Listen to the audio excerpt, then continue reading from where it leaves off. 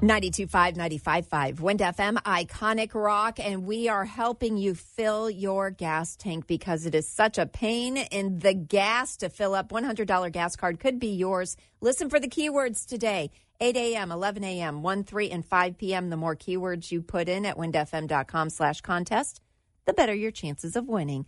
Thanks to Mid-Florida Agencies, your local Florida Blue Medicare agency. Yeah, well, this would help you out with how far do you think $100 would get you if you were to drive, straight through? It took me, let's see, the Jeep, I was about at a quarter tank, and it cost me a little less than a quarter of a tank, and it cost me $68, $69 to fill up. Yeah, so $100 would get me about 300 miles. This is a great way to measure how much you really love somebody or something. How far are you willing to drive for them? Especially these days, gas is so expensive. Really? Would you drive 5 hours for these things for people to see your husband that you haven't seen in a long time? Would you drive 5 hours to see Steve? Oh, yes. 68% of married people would do that. Only 68%. What about when you were just 32% are in need of a lawyer.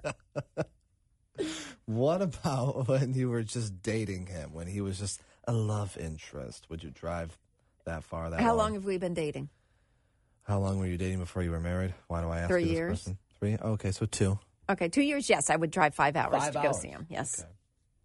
Okay. 33% of people would drive 5 hours for a family reunion. Would you? Oh, yeah. My family reunions are fun. Okay. Yeah, and I have a cool family because I'm cool.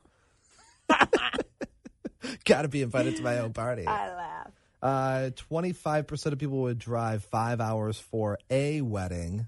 Not their wedding, but a wedding. Depends who. I was going to say, yeah, it depends who. I got a wedding, my best friend this November, and if I can't catch plane, I'm like, I have to be there.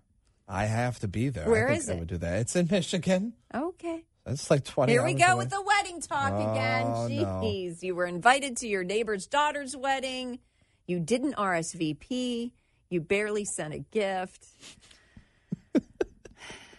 And this one, he wants me to stand up and make the best man speech. That's going to go terrible. That doesn't count as your gift. Okay, good. 25% of people would drive 5 hours to, this might be a little skewed for you, see their in-laws. How about driving 5 hours to get away from your in-laws?